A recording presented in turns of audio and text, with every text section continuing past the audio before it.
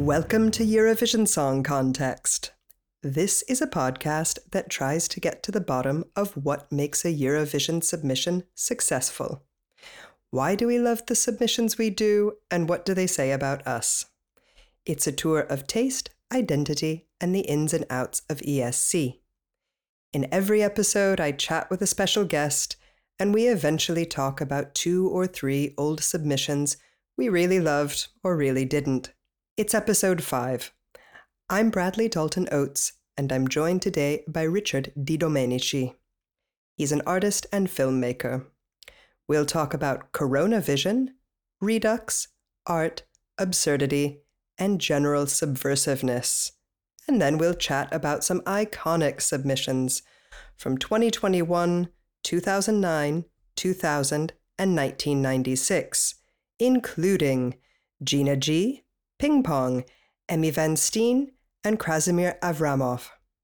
I always encourage you to go to the show page at eurovisionsongcontext.fireside.fm and watch the submissions before we talk about them. This time, I especially encourage you to take a look at Richard's art before we talk about it.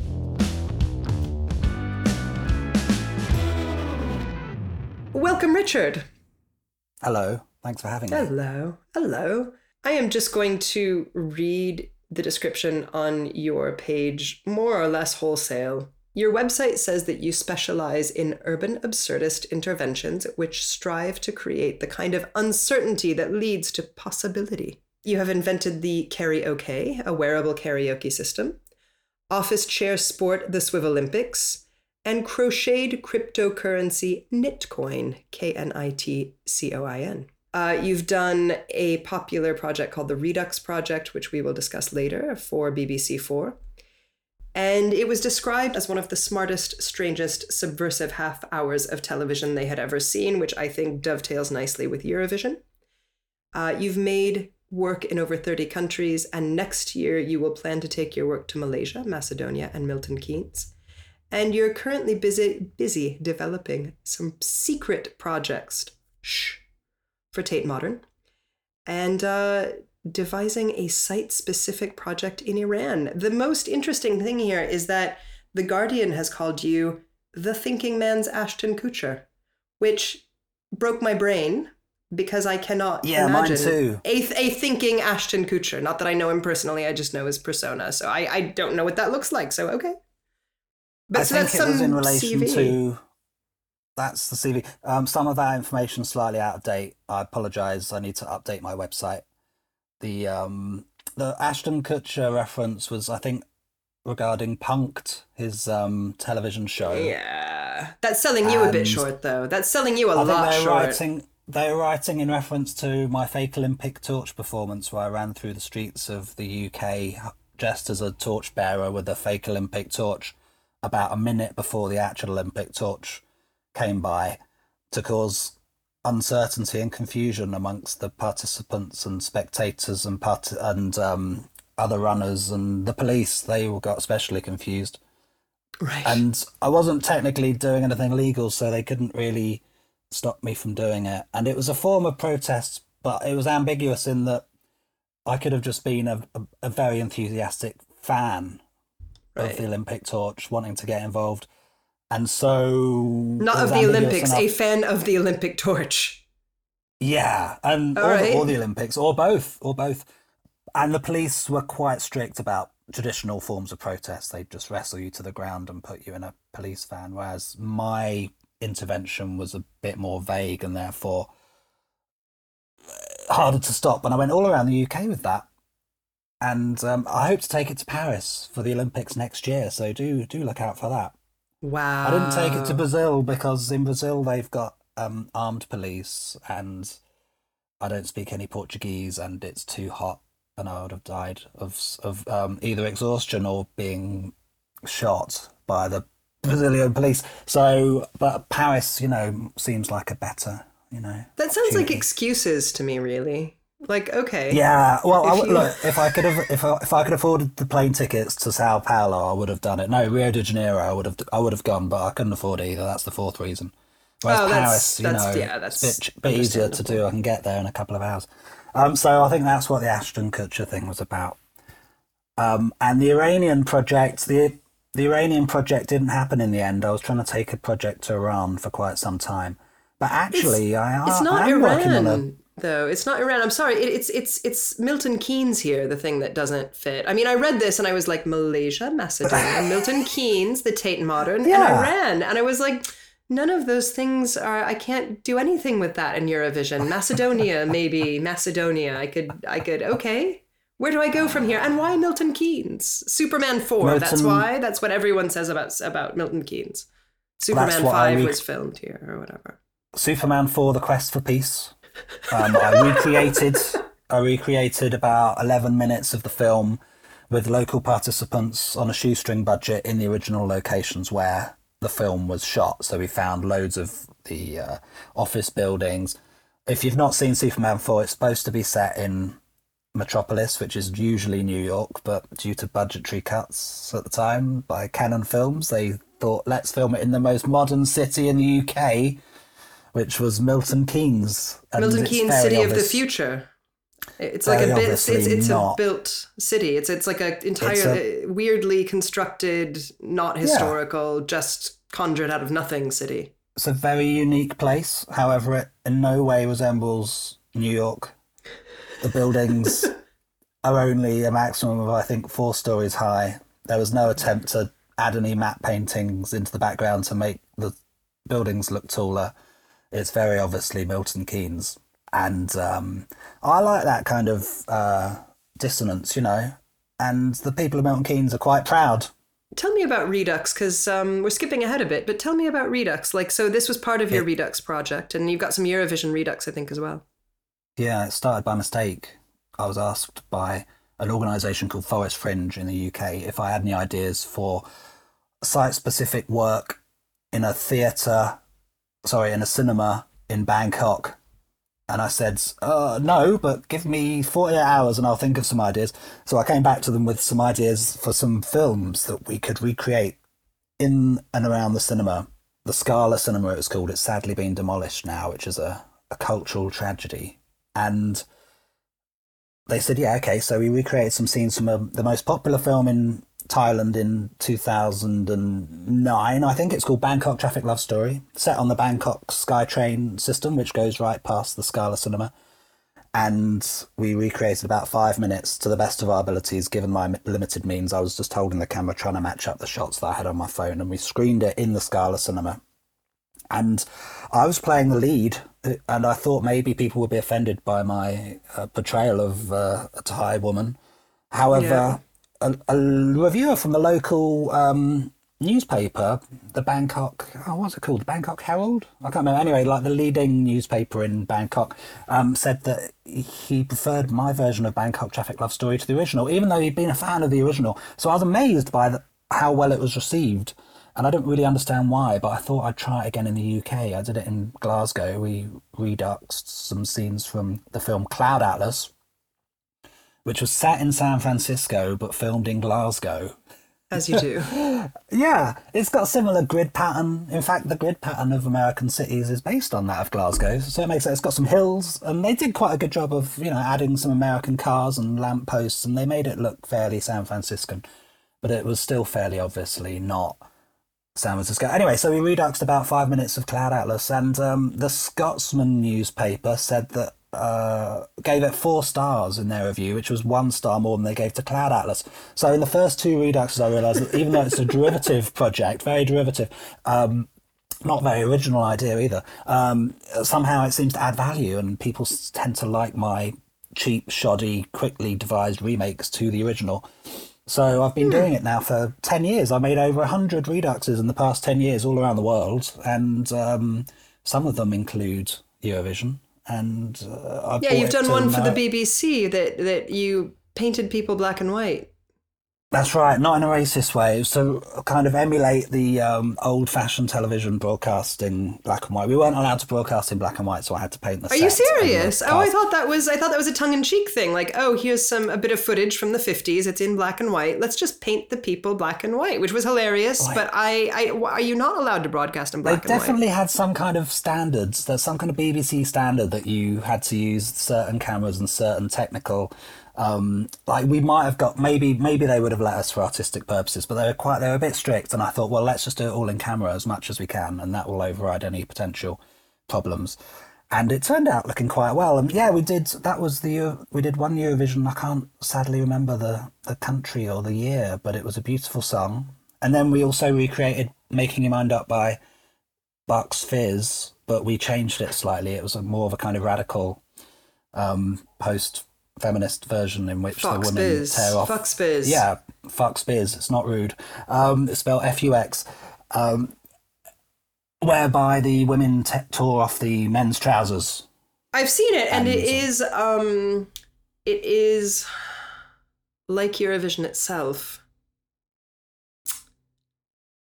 I definitely had a strong reaction to it. It was a little bit Magic Mike. It was a little bit Magic Mike because it's got the poppers, right? It's got the pants it's like track pants with the snaps on the side so that when you just tug at them, they do come off. I'm assuming that's how that happened. Unless you had them in with Velcro or something. For the BBC, we've got better trousers. But before that, we just had white trousers and they just pull our trousers down, which I think was better in a way. Because you're right, it was a bit too strippery with the Velcro pants.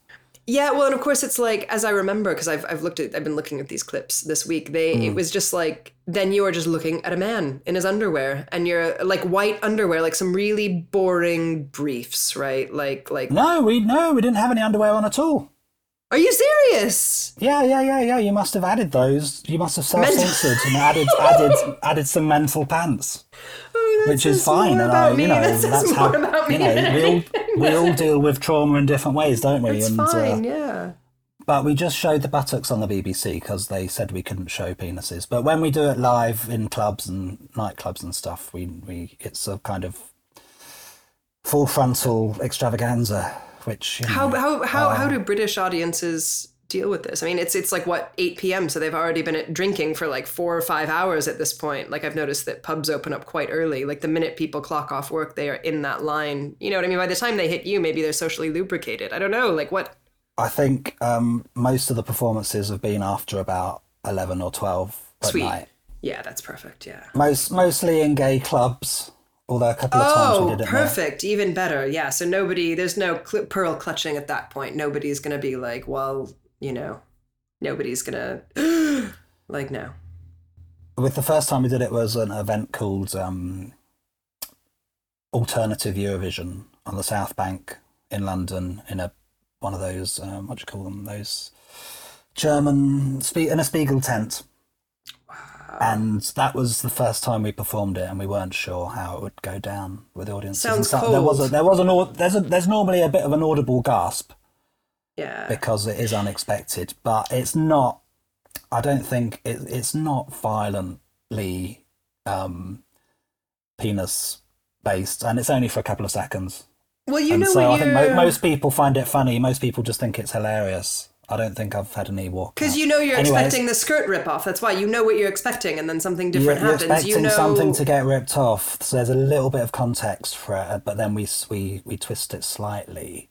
And I think if people are really upset by the idea, then they should also think about being upset about the original version. Yeah, absolutely. Yeah, I think that's why it broke my brain. I think that's why it broke my brain. I was like, and then I was like, wait a minute, what?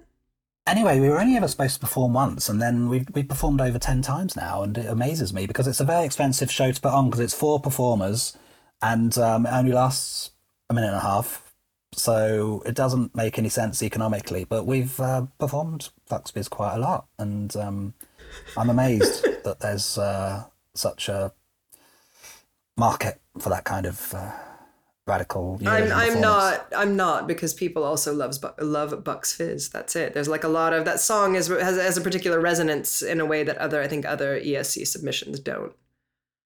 I don't know. Yes, I agree. Yeah, no, they're still they're beloved. They're considered almost national treasures in this They are country. national treasures for a weirdly, like, it was just a little gimmicky show thing. Do you know what I mean? I don't know. Like, I wasn't around at the time, so maybe that was like quite subversive or just a bit of fun, or I don't know. And when I watch it, I just don't.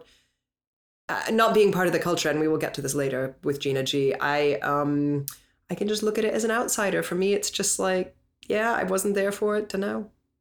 Bucks Fizz. Well, Bucks Fizz are a fascinating group in their own right. There's a documentary about the schism that happened in the group in the 80s, and then a schism. Do you remember a band called They can't afford Dollar? a schism. No, they can't afford a schism. Dollar. They're Bucks Fizz. They're not ABBA. They need to... No. There's this man called David Van Day who was in a band called Dollar, and he joined Bucks Fizz and then kind of took it over. And basically, there's at least two Bucks Fizzes touring at the minute. Rival Bucks Fizzes. No, there's three, because you've got yours. You've got a tribute, well, your there's Bucks tribute Fizz as band. well. Yeah, that's it. Yeah, so. and they do know about us. Bucks Fizz know about Fucks Fizz because they replied to a tweet once, so they're aware that what we're doing, and I think they haven't objected. So Yeah. it's confusing. No, I'll skip it. There was a Bucks Fizz jewelry line that I was once vaguely interested in. Oh but my God. Yeah, you can buy little dangly champagne earrings with glitter that say Fizz. I won't be buying those.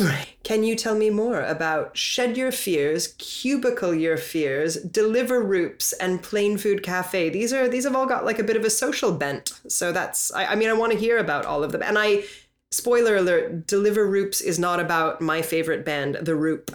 Oh my God. Yeah, Deliver I was Roops. completely expecting that. I was like, Deliver Roops, I'm in. But no. That's a shame, isn't it? I think it might predate The Roop slightly, Yeah, it but there's does, no which is reason why we upsetting. can't get them involved in the future if they don't mind delivering food in their pants.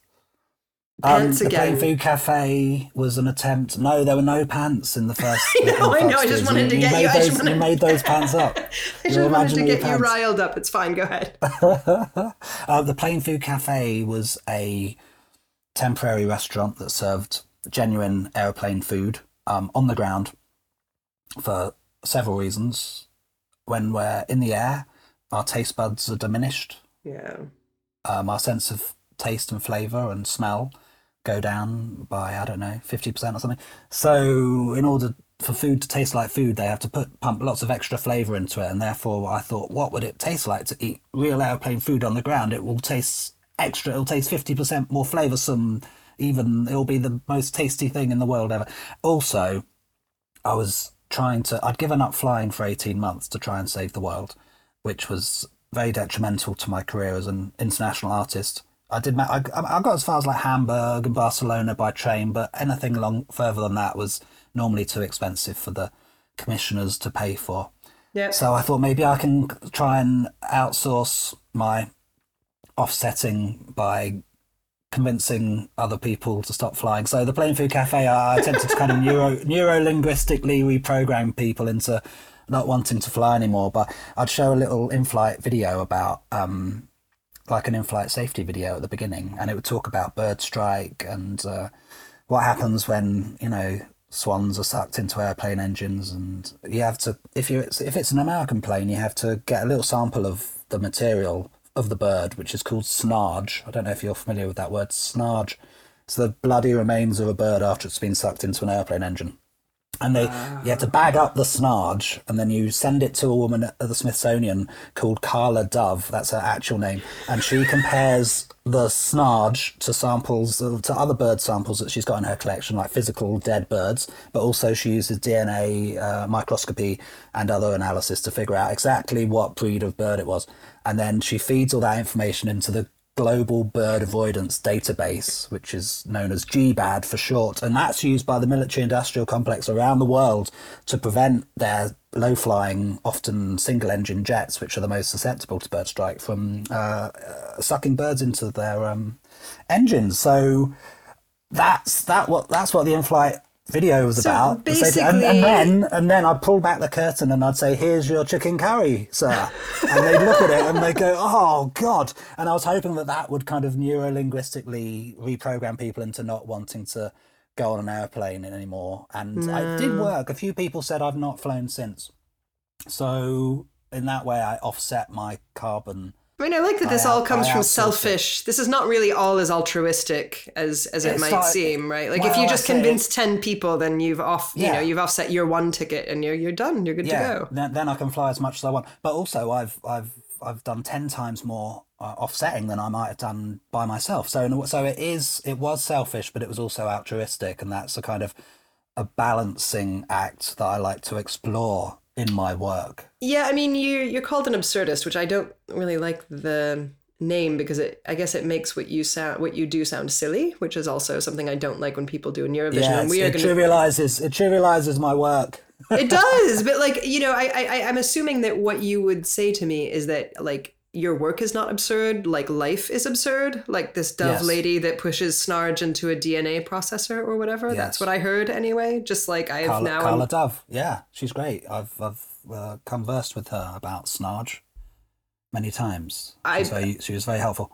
I imagine you're the only person that she that she's been to a cocktail party and someone's really leaned into that. Do you know what I mean? Oh, you do what? Oh, you analyze Snarge for a living? Yeah, that's amazing. Yeah. What you said was very good, and I'm going to steal it. The thing about the work's not absurd, the world is absurd. That's good. I'm going to start using that in my artistic statement. Thank you. But, no problem at all. But I mean, I can't be the person that invented it. But that's it, isn't it? I mean, that's the thing about absurdism is that that blending of reality and absurdity, right? Like if it was, I mean, it has to read as real in some way. I don't know. I like to try and use humour in my work because it's a way of breaking down people's natural defences. I've recognised that a lot of the old methods of protest no longer work. Standing in the street with a banner, people can ignore it. I ignore it. You see something weird happening in the street and you don't know what it is and you just walk by and you pretend not to see it. But if you can make somebody laugh by what you're doing, then, laughter is involuntary. And so it breaks past those artificial barriers that we put up and makes people engage in the work in a way that they might not have. And hopefully they'll see the underlying message of the work if there is one. And so I like to make humorous work about serious topics, which is hard to do because sometimes people just think you're being flippant. Yeah, you put up a confessional. Like a Catholic confessional made out of plywood. Oh, like a plywood with some amazing workmanship because it had dovetailed joints. So like I imagine it's still around somewhere. It is. It's currently in Norwich in the east of England. I didn't build it myself. It was I gave the parameters of it to an amazing organisation called Universal Design Studios, who were doing some pro bono work for an organisation called Counterpoints Arts, who organise events like Refugee Week and a show at the Tate Modern called Who We Are. I'd had the idea for Shed Your Fears. It was after Trump had been elected, I think, and after Brexit had been voted. And I realised that a lot of people have been lying about their voting plans. Yeah. Because it's not cool to say I'm going to vote to leave the EU or I'm going to vote Trump. So they lied. And so all the polls were wrong. And so I wanted to devise a way to get people to speak to each other honestly, without fear, in a private way. And so I thought, if people could go into a little booth and speak to someone in an adjacent booth, and they don't have to necessarily know who they are, and they can have a real conversation for once. And that's where the idea of Shed Your Fears came from. It's very much in the vein of a Catholic confession booth, but without the religion, without the hierarchy. It's just two normal people. There's no priests, there's no judgment, there's no Hail Marys. And people could just talk about their fears, their hopes, their dreams. And I wasn't sure how it was going to go. Yeah. I didn't know if anyone would actually go into it. Yeah, because you can't force people to engage, can you? No, you put it there you can't force people. Yeah. It's like karaoke. You can't force people to do karaoke. It's cruel, and they won't enjoy themselves.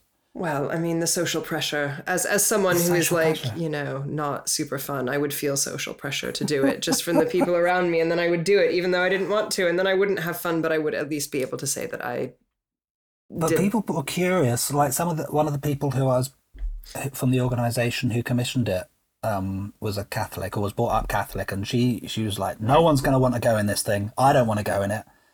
And I thought, yeah, well, that's a risk. And it's true, some Catholics didn't want to go inside it, and some claustrophobic people didn't want to go inside it because it's quite small. But most of the Just Catholics and claustrophobic people. yeah, That and was. especially if those that were Catholic and claustrophobic. Yeah, I was going to say you could heckle people as they pass. Like, what are you, Catholic? Luckily, what are you, Catholic claustrophobic? Like, you don't want to go in, like to try to nudge them in there, no? The people, no. The people that were both would just see it and run a mile because it was just the scariest thing they'd ever seen.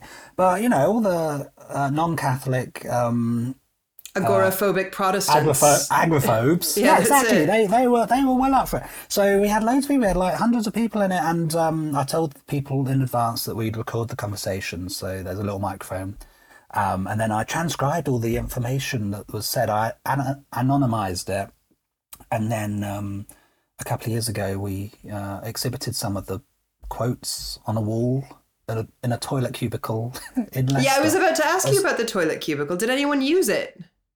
Yeah. It was an open public toilet, so anyone could go in there and use it and read all the things on the wall, and then contribute if they wanted. We left a magic marker in there if people wanted to write their own fears on the walls. And it was during the pandemic. We couldn't do schedule fears as normal because it wasn't pandemic safe. If you could get somebody to use a portaloo during the pandemic, I feel like I was locked inside, so I was quite near my bathroom, but like, getting somebody to touch handles and stuff like that in any public space, that's brave. Yeah, this was just after public spaces had opened, but there was social distancing involved. So you could go out, but you couldn't really go close to, you had to, the 2 meter rule and what have you was still in place. So that was Schedule Fear. So it's a kind of ongoing project. It's toured around a little bit. And some of the contributors, I transcribed them all myself for data protection reasons. And it was quite emotional. I was in tears several times typing up the things that people would felt that they could just talk about anything to a complete stranger. And it all kind of, people really, opened themselves up and spilled their real secrets and their truths, and in quite a beautiful way, I think. Hopefully it was cathartic for people that took part. You've got a lot of work that brings people together. I'm looking here at 99 Red Balloons, Lost Rail, Yourtopia, and the Redux Project. So those seem like, they're meant to bring people together. I understand one of them is involves mapping. Yeah, you map places and people talk about what happened there. Yeah, I did a test. Camden. That was last year. Well, it's started a couple of years ago, and then we had to cancel it because of the pandemic, and I thought it's never going to happen because it originally was going to involve people visiting. It was a project to try and increase footfall in libraries in the borough of Camden in London. So we wanted to get people into the libraries and have conversations with them about what they found important, what local landmarks had important emotional resonance for them and why, so that we can make a little map of those, and perhaps, realise that, 10 people in the local community really like this park bench that's the council were maybe going to remove, but now that we know that it's got so many memories and importance for people, that's the grand aim of the project, is that it might actually affect things like urban planning eventually, once we get a map of hundreds of people and see where their little videos are. Anyway, so we turned it from a thing that would happen inside libraries to a thing what happens on the streets. I followed people around with a camera. They took me to their little places, talked about them, why they're important, the memories associated with them. Because, memory is often associated with objects. I mean, if the object is removed or destroyed, then the memory is lost as well. So we're trying to preserve those memories and also hopefully preserve the objects that trigger those memories. So that's the goal. And I'm doing it again in Croydon in South London this summer as part of the Croydon Borough of Culture. So we're doing a second version of it. We're going to tweak it a bit to make it a bit easier, hopefully get more contributions. And I'm having a chat with them about that tomorrow. So that's all starting up soon. Croydtopia, that version's going to be cool.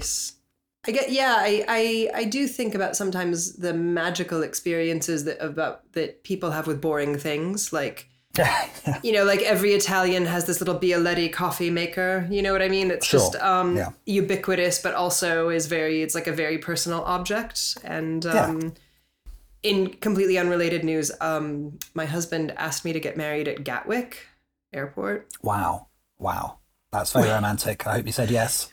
Yes, Oh, hang yes, on, spoiler hang on, alert, spoiler alert, I did say yes. Do you mean he proposed at Gatwick, or he wanted to have the wedding ceremony at Gatwick? Both are odd, but no, he just proposed at Oh, okay. Well, that's more. That's. I mean, less presumably, odd. if I mean, you're kind of, I missed a trick here because I could have, getting married is expensive because I don't know if you're aware, but in England you have to get married underneath a structure. You cannot get married in the open, right? Like, so it's not like America. You can't just like hire a local officiant to come out to a beach. Maybe if I'd convinced Gatwick, Wow, to be airports that structure with a roof. You have to have a roof in England to get married, and I feel that I could have leveraged that somehow to have Gatwick foot the bill as a venue, right? Like, but Gatwick is like, not, I don't want to say it's not Heathrow or Stansted, right? It's no Heathrow, is it? Or it's no Stansted, but yeah, it's definitely hardly Heathrow. It's definitely pedestrian, right? Like everybody will walk by that place and it's a boring concrete place where, people just don't think it's a liminal space. It's purgatory. You're neither here nor there. It is not your destination. You will walk right past that place every time I'm the only person that stops in that place. Yeah, I like places like that, and like airports do tend to have chapels as well, don't they? Places where you can go and pray.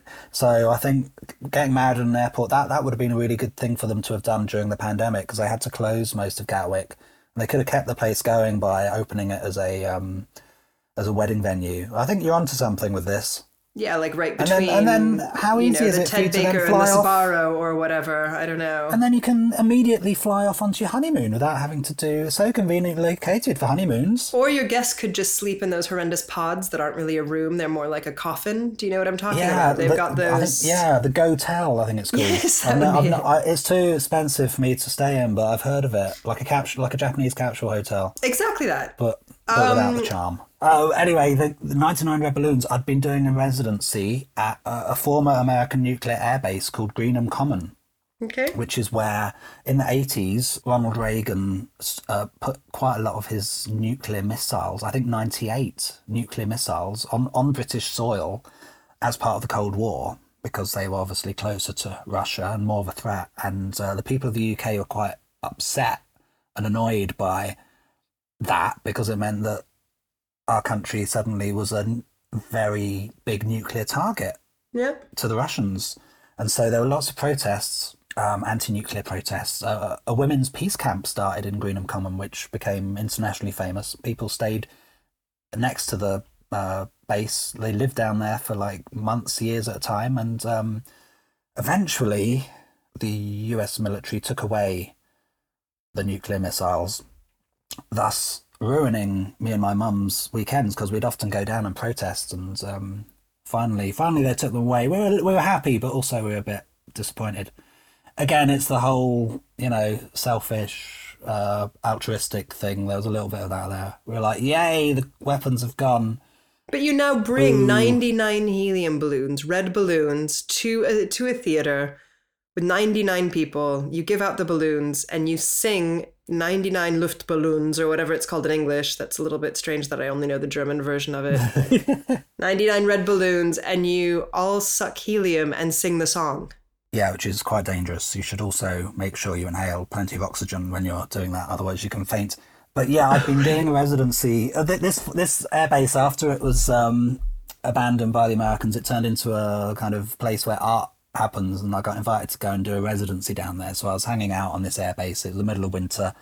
All the nuclear bunkers are still there, and the decontamination chambers, which are an amazing space to kind of wander around. And the performance that came out of that was called 99 Red Balloons. And yeah, as you said, I give the balloons to people, we inhale the helium, and then we sing the song 99 Red Balloons by Nina, which itself is a song about the Cold War. Sure. And again, it's a kind of collective cathartic experience for most. And it sounds quite amazing as well, a whole choir of audience members singing in high-pitched voices. It's quite a unique thing to hear, and quite lovely. That. Yeah. So that's one of my kind of, ongoing cabaret performances, a bit like Fuxby. It's much cheaper than Fuxby's, although you do have to buy a tank of helium, which... the problem is, like helium's it's running out as well, isn't it? So it's a bit unethical, that performance now. And the rubber's no good, and the hedgehogs can get their heads stuck in the balloons, and it's an environmental catastrophe. So I haven't done that one for a while, actually. Even though it is cheaper than Fox Beers. Well, you got a load of Eurovision stuff. I'm going to go through it quickly because I heard about Coronavision from someone I know, and we lived slightly outside of London, and you've been a mythical figure in my head for a long time because I was like, oh, if there's a 40-minute train ride, lockdowns permitting, and there is some genius person that has done this thing called Coronavision, but you've got Coronavision, Eurovision centered things, or loosely Eurovision-centered things. You got your Coronavision, your Palestinian Song Contest, your Eurovision karaoke, and I think that's it. Is that it? You can discuss any of those things. But like we can, there's a bunch of stuff, but that's most of it. Coronavision, basically, they'd announced in the UK there's going to be a lockdown. This was in March of 2022, of course. No, March 2022, when the lockdown was announced. Everyone was a little bit worried and cautious and sort of slightly on the edge. And then 5 days before the lockdown began, Eurovision said we're going to have to cancel the contest this year. And it was like a little kind of kick in the teeth for a lot of people. Yeah, I for me too. Yeah. There was like a palpable sense of shock and disappointment on the internet, on social media, that I noticed immediately, even though I wasn't with anybody personally at the time when that was announced.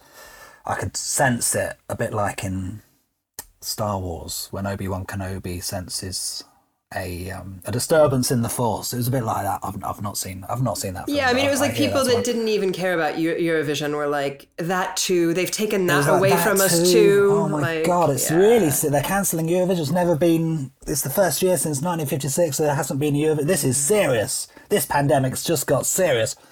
Anyway, and it's not going to end, right? Like, it's not going to end. Like, you cancel it in December. This means it's not going to be over by May. This is going to be more than a couple of weeks. Yeah. People thought that no one knew how long it's going to last back then. So minutes after the announcement that Eurovision was going to get cancelled, I announced on the internet that I was going to start my own international song contest to happen in place of Eurovision. And it was quite a rash decision, and it's also been described as naive and arrogant and romantic and megalomaniacal. That to think that one person could start their own international song contests in like 2 months.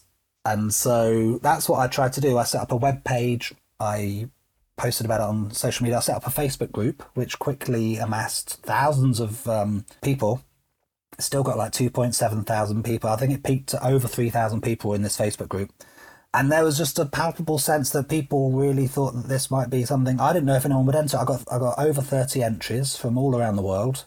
There were some rules. They were mostly the same rules as Eurovision. It's got to be a new song. It can't be longer than... Actually, I reduced the time limit to 2 minutes so that the contest would be short. Because I didn't know then, but certainly people during the lockdown had quite short attention spans for watching long pieces of art that, yeah. On the internet. It's not the same as being there live, is it? You can just go and put the kettle on. You get distracted by your phone. So I wanted to keep it, under an hour and a half, which I think it was eventually. What country won? What megalomaniac will be able to host the next one? Well, that's a really good question, because even though I'm British, I tend not to support the British acts at Eurovision. I'm not very nationalistic about Eurovision. I know a lot of people are, and they have their flags, and people say, "Oh, it's the only place where it's okay to be nationalistic." But I don't care. I never care about the UK entry or if it wins or not. I'm just there for the spectacle of it. So I wasn't even during Coronavision. I wasn't even kind of reading out the. Obviously, it had all the graphics on the video explaining what country they were. But when I was reading the results, I wasn't even saying, 10 points for Russia. I was just saying, the name of the song and the name of the artist. And people were live texting me saying, Richard, you've got to tell us what the country is.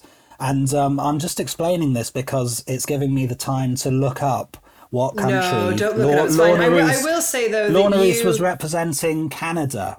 Oh, Canada. That's great. Canada. Yeah, and I should remember that because a Canadian record company released her winning song, so you can actually find it on places like Apple Music and Amazon and Spotify if you want to hear it. Although I will. you don't have to pay. Don't feel that you have to pay for it because you can also just watch it on the Coronavision site.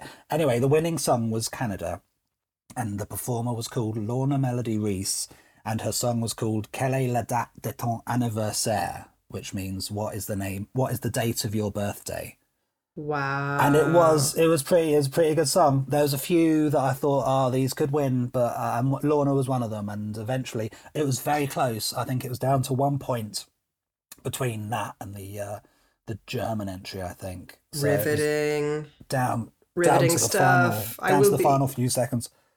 But I understand that the equivalent of the whatever it is, we've got the Library of Congress, right, in the States. So whatever the whatever British archive has requested to keep these and house them and archive them, these entries. Did I get that right? That is true. The British Library, yep, which is the place, I think by law, a copy of every book that's published in the UK has to send one to the British Library. But they also have other collections which they make. And they contacted me and asked me if I'd be willing to submit or give the Coronavision Song Contest to the British Library for their permanent collection, which was a huge privilege and honour. And so, if you go to the British Library, you can find down in the basement somewhere, they've got a copy of the Coronavision Song Contest, which I think is ridiculous and also remarkable. We did it all properly.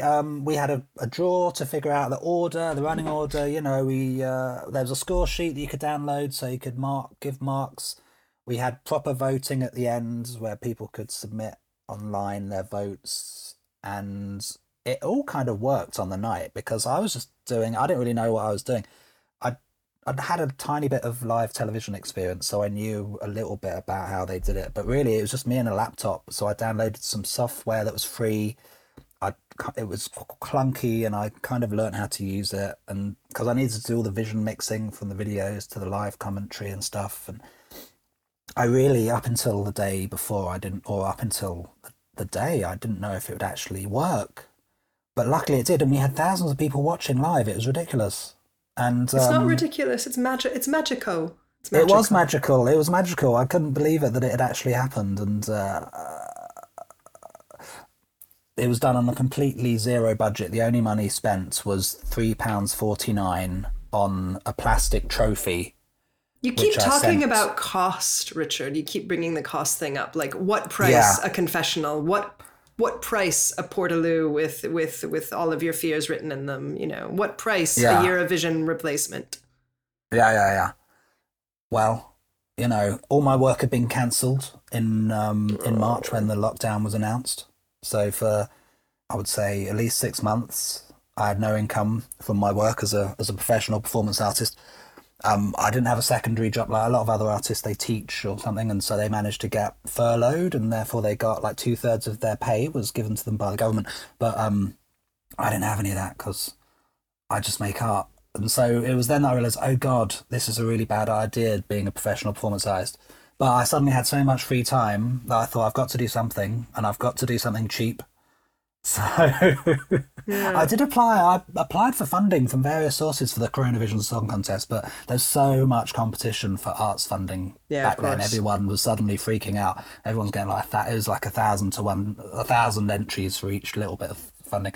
So eventually I was like, oh God, I'm going to have to do, not only have I got to organise an international singing contest by myself, I've also got to do it for no money. But eventually I did spend £3.49 on the trophy, which I sent to Lorna Reese through the post, and she still has that in her house. People were interviewing Lorna. She was on Canadian radio, so it really blew up in a way that I don't think any of us could have expected. The year after, I released an HD remaster of the whole contest, which was slightly shorter. I cut out some of the technical problems, and it was in HD because the stream that we put on Facebook Live was only quite low resolution. So this was like a brand new re-edit, and we had all the videos, and it looked really nice.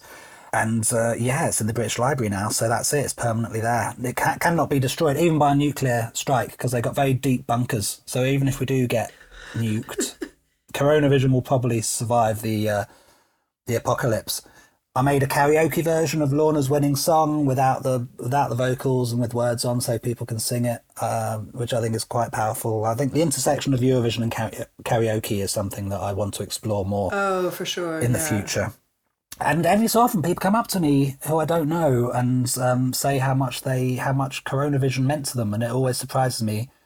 And it's very touching because I think people were so sad and lost and isolated that it really it meant much more to people than I realised at the time. So people keep on asking me if I'm going to do another one, and you're like, I say the next pandemic. If there's another pandemic, I'll do another. If they cancel Eurovision again, I'll do another. Okay, yeah, fair enough. Because it was hard, and I would not normally be able to do it, apart from in those weird circumstances where I literally had nothing, no work for several months, so it was fine for me to do it.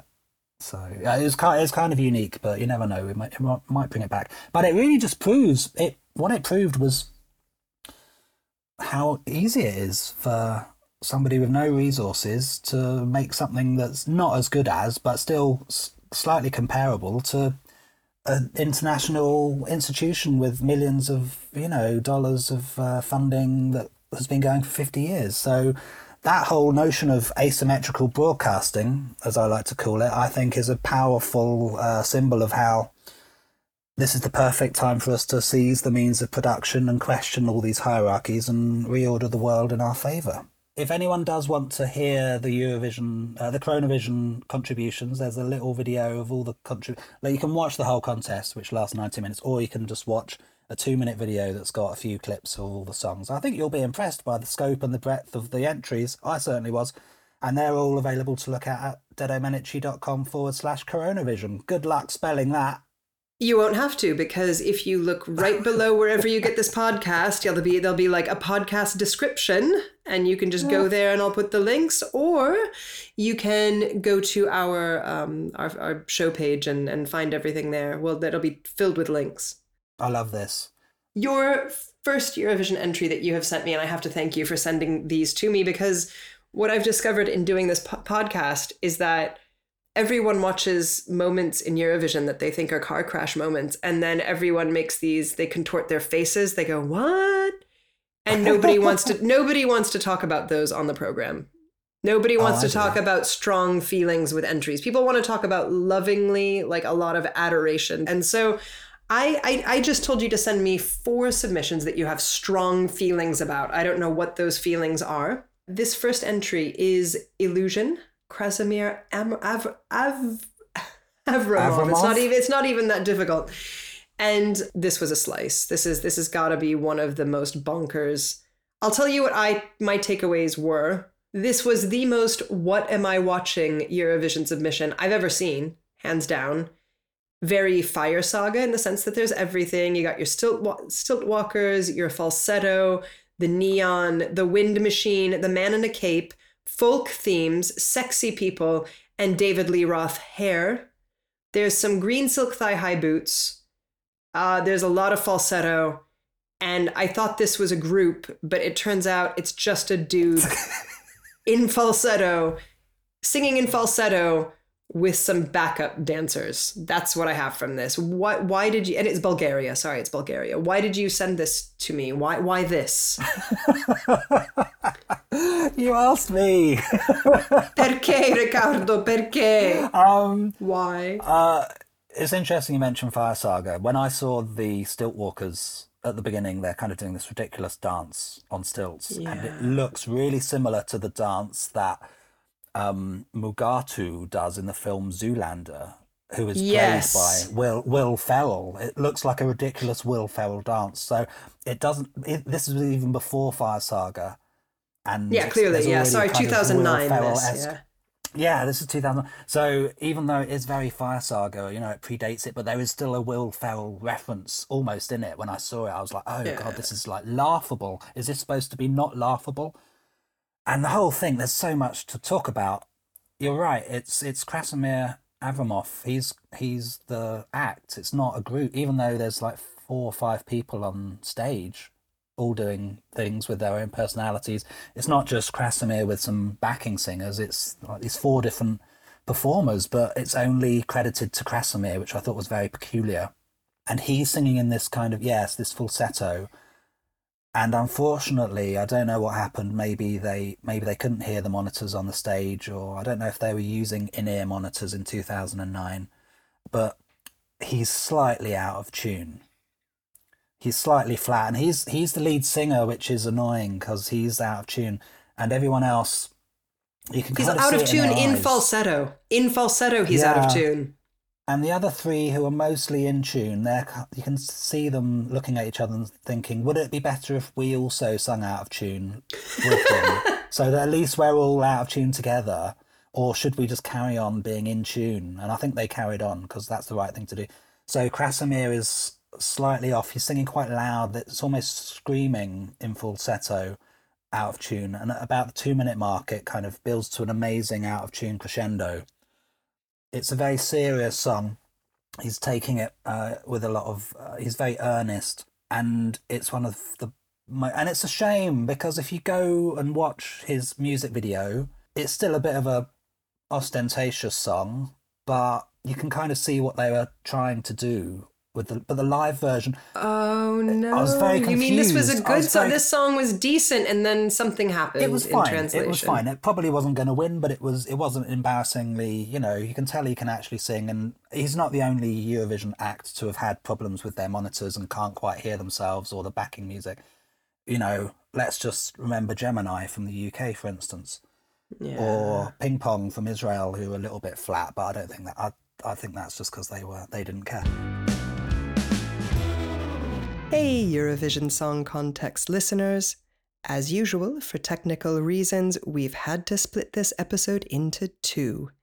Carry on to the next episode to listen to my conversation with Richard Di Domenici.